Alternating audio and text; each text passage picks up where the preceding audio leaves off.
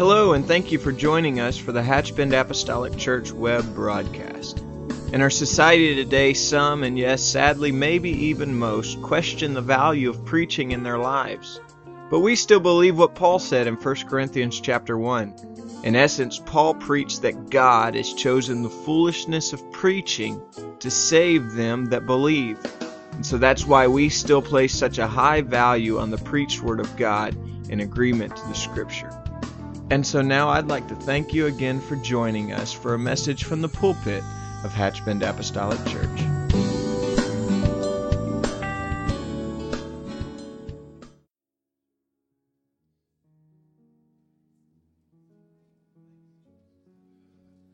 Praise the Lord. You may be seated. I am glad to be part of a Spirit-filled church. I said I'm glad to be a part of a Spirit-filled church today. Praise the Lord. Praise the Lord. What a privilege and honor to be in the house of the Lord today on this very special occasion.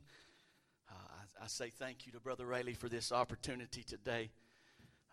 And I want to move as quickly as I can without impugning the Word of God. But let me just say what a privilege that we have. We're blessed. We're blessed. And very respectfully, I say that sometimes I think we take for granted how blessed we are. I understand all across this country and all across this world today, there are pastors that stand in a pulpit who are, I'm not discounting or discontinuing the anointing of God that's on their life. But there are a lot of pastors that stands in a pulpit today that are not called to that congregation. They're fulfilling a position. Thank God I have a shepherd that was called to Hatchbend Apostolic Church to lead us and guide us. Praise God. If you would go with me to the book of Luke chapter 15, and while you're finding that, at the conclusion of this service, as you know, we'll be gathering in the dining hall to celebrate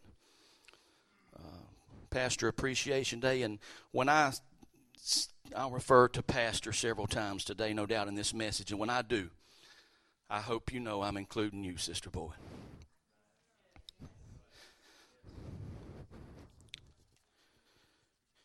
You know, it's an old cliche that there's a good woman behind every man. But I see her standing beside him, not to discredit, but to support him. And there is an obvious absence when you're not with us. And we thank you for all that you do, Today at the conclusion when we meet in the annex, if you would please allow the clergy and the clergy staff to be served first. I know this is Pastor Appreciation and everybody wants the opportunity to speak, so if we could allow them to eat first, that includes Brother Rayleigh, Brother Gibson, if you would allow them to eat first. Go through the line, and that way they can spend time with you today. Let me run this disclaimer this morning. My views are not pastor's views. So if I say something today that might rub or scratch, don't take it out on him. Luke 15, everybody have that? Stand to your feet and let's honor the reading of the word of the Lord. Luke 15:1, familiar passage of Scripture. And I'm going to read several scriptures because I want to lay a platform today.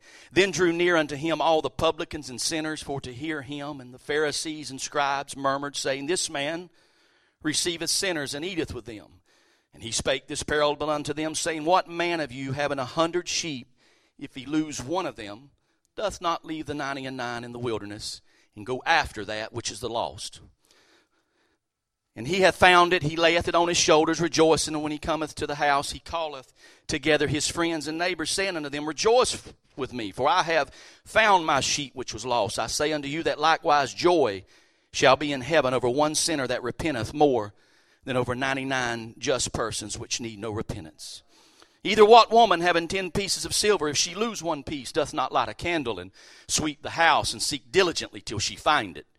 And when she hath found it, she calleth her friends or neighbors together, saying, Rejoice with me, for I have found the piece which I had lost. Likewise, I say unto you, there is joy in the presence of the angels of God over one sinner that repenteth. And he said, a certain man had 2 sons, and the younger of them said to his father, Father, give me the portion of goods that falleth to me. And he divided unto them his living. And not many days after, the younger son gathered all together, took his journey into a far country, there wasted his substance with riotous living. And when he had spent all, there arose a mighty famine in the land, and he began to be in want. And he went and joined himself to a citizen in that country, and he sent him into the fields to feed swine. And he would have fain have filled his belly with the husk that the swine did eat. And no man gave unto him. And when he come to himself, he said, How many hired servants of my father's have bread enough and to spare, and I perish with hunger? I will arise and go to my father. And I will say unto him, Father, I have sinned against heaven and before thee, and am no more worthy to be called thy son. Make me as one of thy hired servants. And he arose and came to his father. But when he was yet a great way off, his father saw him, and had compassion, and ran and fell on his neck and kissed him. I understand today that it is customary on this particular day or this particular month to preach or to speak from the platform of what a great man of God we have that leads us. And we could all pass the mic around and everybody could talk till the sun went down. And everybody would have something wonderful to say about Brother and Sister Boyd. But if I may today, I'm going to take just a different approach to this, and I want to kind of paint a picture for us through his eyes.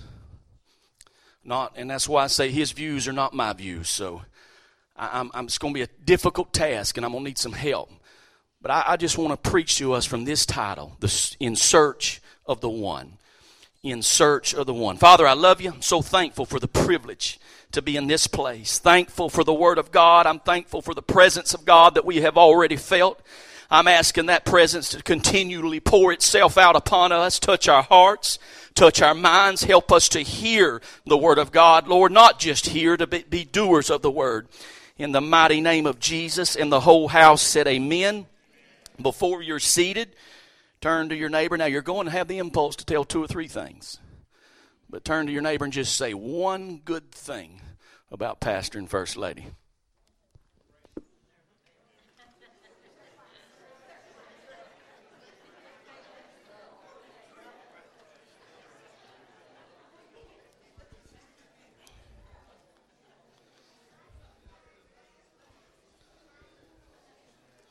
Praise God.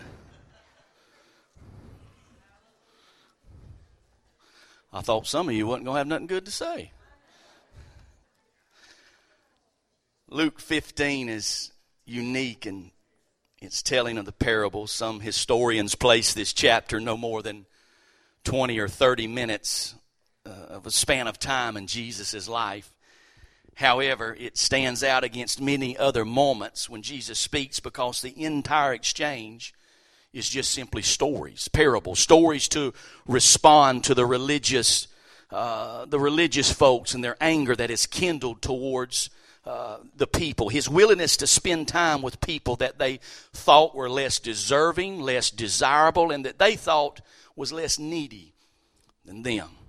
Jesus, as was his pattern, answers their anger and their accusations with stories designed to pull them into the plot and to get them to examine and adjust their own attitude. And that's why I make no mistake about it. When the Spirit of God is moving and the Holy Ghost is moving, it inclines us to look at ourselves in the mirror and examine. In Jesus' ministry, his 3+ years on this earth, that was his intent, to change the lives of people and to get them to examine their own selves.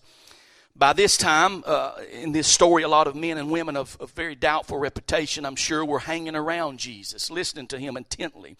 The Pharisees and the religious scholars, they were not pleased at all, and they had murmured and growled and complained and said, he takes sinners and eats meals with them, treating them like old friends. And they grumbled, and that's what triggered this story. That's what prompted Jesus to say, suppose one of you had 100 sheep and lost one. Wouldn't you leave the 99 in the wilderness and go after the lost one until you found it? And when found, you could be sure that you would put it across your shoulders rejoicing. And when you come home, you're going to call everybody, all your friends, and tell them, come celebrate with me. The Word of God says there's more joy in heaven over one sinner's rescued life than 99 good people in need of no rescue. And what Jesus is talking about in this text is leaving the 99 to seek and find the one that is strayed. A true shepherd knows his sheep by name. And as shepherd or pastor, his burden is for the whole 100. So when one is lost, he's got to go after the one. The parable we read, the owner has these 100 sheep, and they all belong to him. And you have to understand in the context that Jesus is speaking, the shepherd, these are his sheep. This is his property, and he has the authority. He has the right to leave the 99 and go after the one. The parable we read, the owner, they all belong to him, and because of that, he must search for the one until it's found. Now, herein lies the great danger. And the shepherd knows that this danger is there. And he has sought God, and he has prayed, and he hopes that he has done his job today, because the shepherd knows that he's got to leave the 99.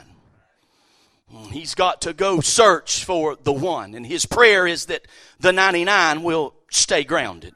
His prayer is that the 99 will stay where they've been put at. They'll stay in the valley, and they'll continue to feed and not wander, and stay till he gets back with the one. Because you see, sheep are some of the most ignorant creatures that God ever created. They're prone to wander. There are stories of sheep feeding and continue to feed right off the edge of the cliff to their peril. The shepherd knows this, and he runs a great risk leaving to go search for the one. But this search is so important. He loves them so much. This cannot be left up to, not disrespectfully, but this can't be left up to an assistant. This can't be left up to a deacon. This can't be left up to a helper. It's the shepherd that's got to go search for the one. It's his burden. And that's why, as sheep, it is so vital that we as a church stay grounded while the search is on for the one by the shepherd.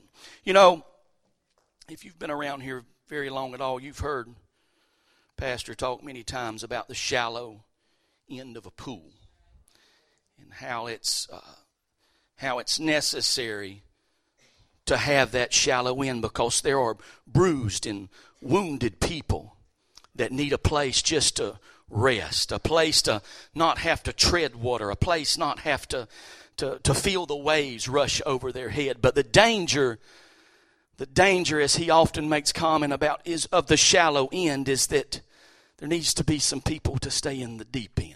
There needs to be some grounded saints, some seasoned saints, some saints that won't peer over the fence and say, well, they've got it easier down there in the shallow end, and I've been treading water for a long time. Maybe it'd be just a lot easier to swim up to the shallow end and play around. And when that takes place, or when that transpires, we don't understand.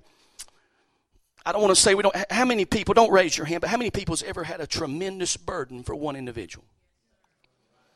I'm talking about a real burden. I'm talking about a burden that keeps you up at night and you can't sleep. I'm talking about a burden that distracts you from work. I'm talking about a burden that everything you do, that consumes you. In the last few weeks, maybe perhaps a month, and this is just an illustration, and it's all I have that comes to mind, so this is not for pity.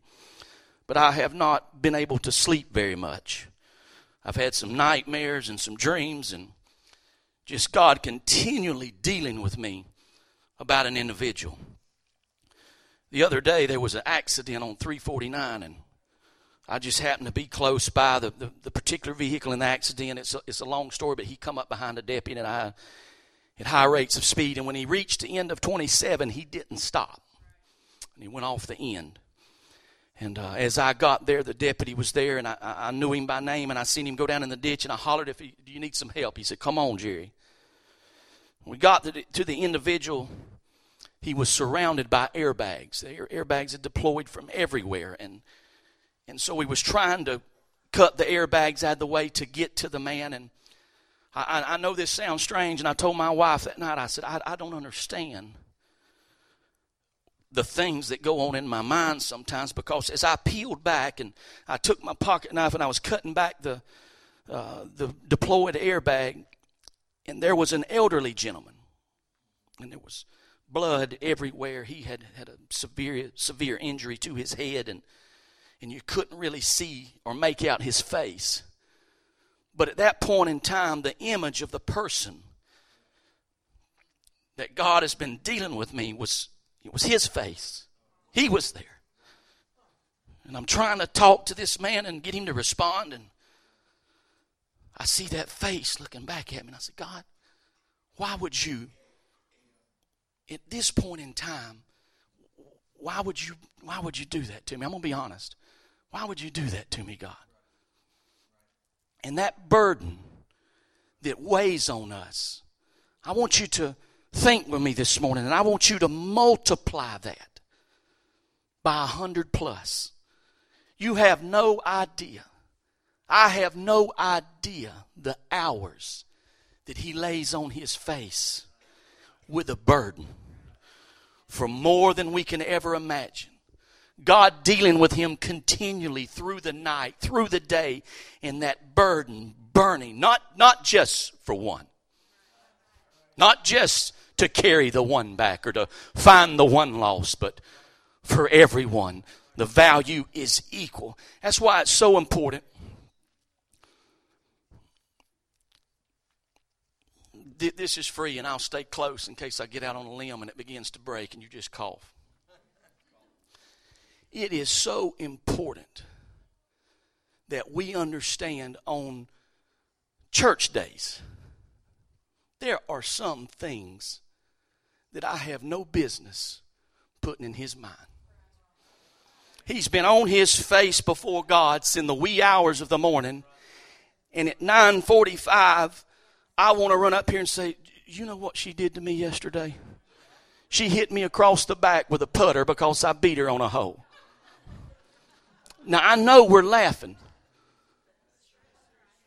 But when God is guiding and he's directing and he's channeling, he has no idea who's going to walk through them doors. There are seasons in his life when he says, God, this message doesn't fit for today. And then somebody comes in that needs a divine word from God, and it's important. Now understand me today. I know there are situations, and I know there are tragedies, and there are deaths that absolutely. But we need to keep in mind the importance when he's in search for the one. By all means, there are some things that can wait, and we can address as a later date. That was free, and tuck that back away somewhere and hang on to it. Luke 15:4 said, what man of you having 100 sheep, if he lose one of them, does not leave the 99 in the wilderness and go after that which is lost? There's some intentional persistence with this search. He's searching for one, and he won't give up until he finds it. The numerical value does not matter to the shepherd. It doesn't matter if it's 100 to 1 or 10 to 1 or 2 to 1. It's divine love that the shepherd displays for the one. You are that one today. Everybody say, I am the one. We are the one. The shepherd has a difficult task in the search for the one, because there's always going to be some publicans and some Pharisees in the crowd to murmur against him. The pastor is always going to have some naysayers that are behind him saying, why are you spending so much time with them? What are you always off with them for? Because see, we're not shepherds, and we can't understand, and we can't comprehend, but we are all equally important to him. There's no one face in the crowd. The shepherd looks at the flock, and he knows the 100. He knows when the one is missing. The Word of God said, imagine, and I'm paraphrasing, a woman who has 10 coins and loses one, and she won't light a lamp and scour the house looking in every nook and every cranny until she finds it. And when she finds it, be sure she'll call her friends and neighbors, and the angels celebrate every time one lost soul. Then he said there was a man who had 2 sons, the younger his father, and he said, Father, I want what's mine now. So the father divided the property between them, and it wasn't long before the younger son packed his bags and he left. There, undisciplined and dissipated, he wasted everything that his father had given him. He was so hungry he would have eaten the corn cobs in the pig slop. But they wouldn't even give him that.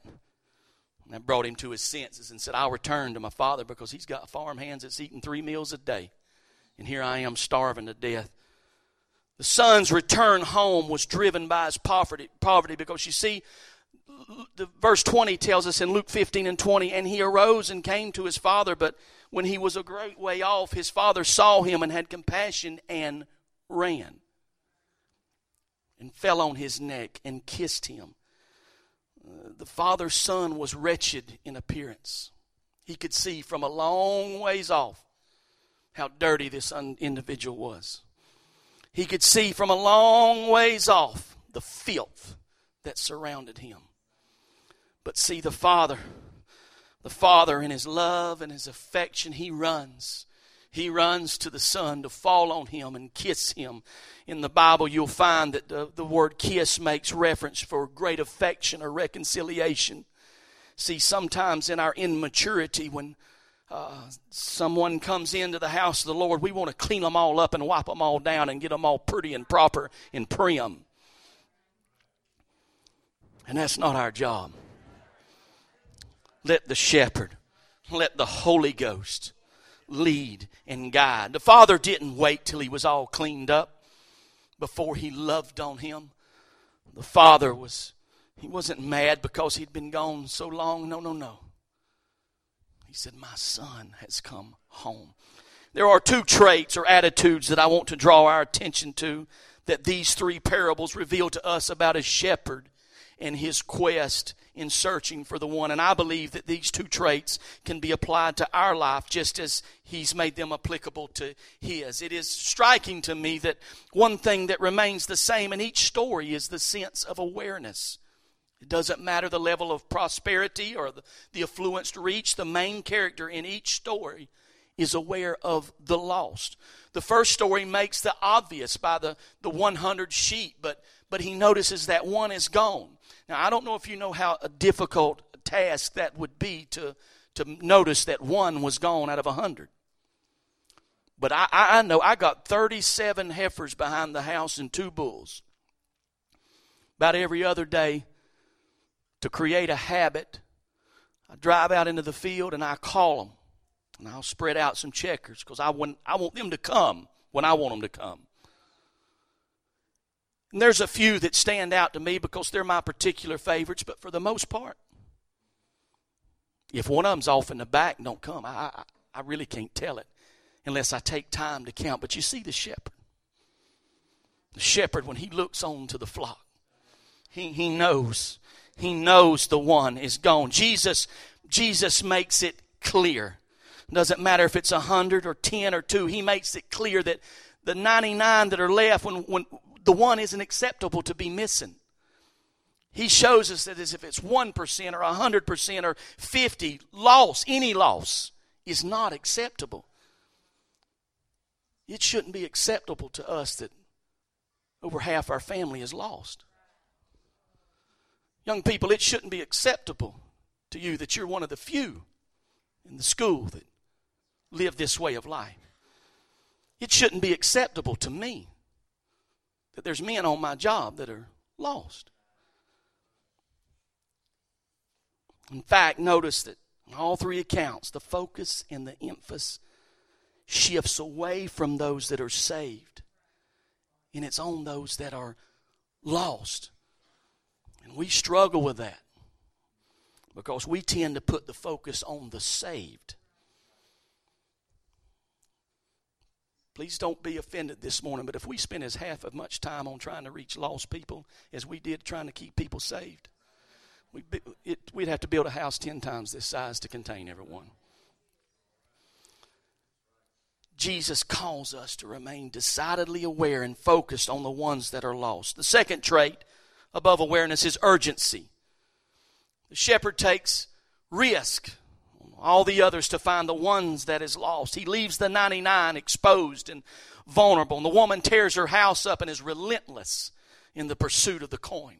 The father daily looks for and waits for the return until he sees the son returning He gets the loss. Urgency, desperation, awareness, willing to go great lengths to find. Jesus reveals not only the heart of a shepherd or a father or a pastor, but at the same time, Jesus calls all of us to have this type of attitude.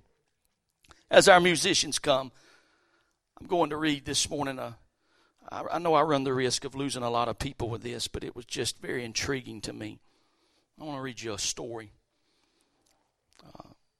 In 1863, Congress had passed an act to present medals to men who had achieved great feats in war. And this particular story that I'm reading occurs in 1945. And it just simply says this, and this comes from President Harry Truman, who wrote this. And he says, this is awarded the Medal of Honor, the Bronze Star, the American Campaign Medal, the Philippian Liberation Medal, the Purple Heart, the Asiatic Pacific Campaign Medal, the Army Presidential Unit Citation Medal, the Army Conduct Medal, and the World War II Victory Medal, and the Meritus Unit Commendation Medal to Private First Class Desmond T. Doss for service as set forth in the following. And keep in mind while you hear this, Desmond Doss refused to carry a weapon. And he refused to kill an enemy because of his personal beliefs. So he consequently became a medic. Private Doss, United States Army Medical Detachment in Okinawa Islands, April 29th, 1945. These events occurred through May 21st. He was a company aide man when the 1st Battalion assaulted a jagged escarpment 400 feet high, and as our troops gained the summit, a heavy concentration of artillery, mortar, and machine gun fire crashed into them, inflicting approximately 75 casualties and driving the others back. Private First Class Doss refused to seek cover and remained in the fire-swept area with many stricken. He carried them one by one to the edge of the escarpment and lowered them down on a rope supported to friendly friends on the ground. On May 2nd, he exposed himself to heavy rifle and mortar fire and rescuing and wounded more than 20 men 200 yards away from the lines on that same escarpment. 2 days later, he treated 4 men who had been cut down while assaulting a strongly defended cave, advancing through a shower of grenades to within 8 yards of the enemy line in the cave's mouth, where he dressed his comrades' wounds before making 4 separate trips under fire to evacuate them safely. On May 5th, he unhesitatingly braved enemy shelling and small arms fire to assist an artillery officer. He applied bandages. He moved his patient to a spot that offered protection from small arms fire, while artillery and mortar shells fell close by, and then he painstakingly administered plasma. Later that day, when an American was severely wounded by fire from a cave, Private First Class Doss crawled to him where he had fallen 25 feet off a cliff from the position, and he rendered aid. He then carried him 100 yards on his back to safety while continually exposed to enemy fire. On the 21st of May, in a night attack and on high ground near Shirai, he remained in exposed territory while the rest of his company took cover, fearlessly risking the chance that he would be mistaken for an infiltrating Japanese and given aid to injured, until he himself was seriously wounded in the legs by the explosion of a grenade. Rather than call for aid, he cared for his own injuries and waited for over 5 hours before 2 men and the stretcher bearers reached him and started carrying him to cover.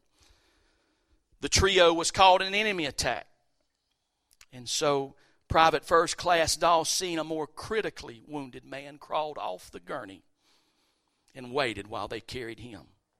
Awaiting the bearers to return, he was again struck, this time suffering a compound fracture of one arm. With magnificent fortitude, he bound a rifle stock to his shattered arm as a splint, and then crawled 300 yards over rough terrain to an aid station. Through his outstanding bravery and unflinching determination in the face of desperately dangerous condition, Private First Class saved the lives of many soldiers. One of his last conversations before his passing, Desmond Doss was asked, "What was it that kept you going?" Was it the praise that you was seeking? I said, no. It had to have been the accolades or the pat on the back, so they're attaboys that you was after. And Dawes humbly replied, no. The interviewer said, was it the medals? It had to have been the medals. Look at them laying here. All that you've accomplished. He said, no, at that time I knew nothing of any medals. He said, well, Mr. Dawes, what was it? Why did you continually go back for each one? Desmond Dawes said, I just kept telling myself that I have to save as many as I can. And I've got to keep going back till there's no one left. So in light of the 3 parables and the 2 traits and knowing the tremendous burden that rests upon their shoulders, I want to ask you today, what kind of sheep are we willing to become? Do we become wandering sheep? Complaining sheep? Helpless sheep? Or do we become one of those sheep in the flock that always has his eyes and his ears toward the shepherd and stand ready for his commands? There's a story of 3 shepherds as we stand across this house. 3 shepherds has 3 separate flocks in a valley. A tremendous storm come upon them, and the thunder and the lightning begin to crash, and the sheep, scared, run into a cave. 3 separate flocks run into the same cave. One by one, each shepherd individually stood at the cave and called his sheep out. And the sheep of that shepherd would come out, and they could move to the side. So I ask us as a church today, if we are truly a church where lives are changed, then who is your one more? When is the last time you pulled someone to safety? I'm so thankful. I'm so thankful for everyone in the house that is saved. But are we even aware of the lost? Are we satisfied with the 99? Are we content with what's in the house? Are we urgent about the rescue of those who are still under enemy fire, who are facing death and destruction? When has the cry for one more come from our heart? Too many of us are comfortable. We become timid, distracted, and so self-centered that we no longer are aware of those that are around us that are being wounded and killed. And I say there's a clarion call from Jesus Christ himself today to say that we must get on track. We must value the one. We must love souls more than our own safety. So in closing today, as our praise team comes, who is your one more? Have we become so content with our savedness that we no longer ask for what matters most? Our daily devotions turn into cries for favor and protection and provisions. But when is the last time we've spent hours on our face before God crying for a soul? As you lift your hands across this house, I remind you today that there are lost sheep, lost coins, and lost sons. And we've been sent to rescue, ladies and gentlemen. Make an altar where you stand, or these altars are open. But I hear the clarion call of the voice of God saying we got to continue to search for the one. It's the one that I'm looking for. It's not the 99, but I'm in search of the one.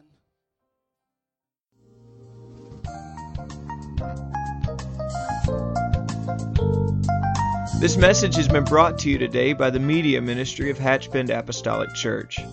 We pray that it's ministered to you in some way, and we'd like to take this opportunity to invite you to join us in service here at Hatchbend Apostolic. Our Sunday services begin at 10 a.m. and our Wednesday night service at 7:30 p.m. For any more information or to speak with our ministry staff, please feel free to call our church office at 386-935-2806, or you can visit the contact link here on our website. Again, thank you for listening, and we pray God's richest blessings on you and your family.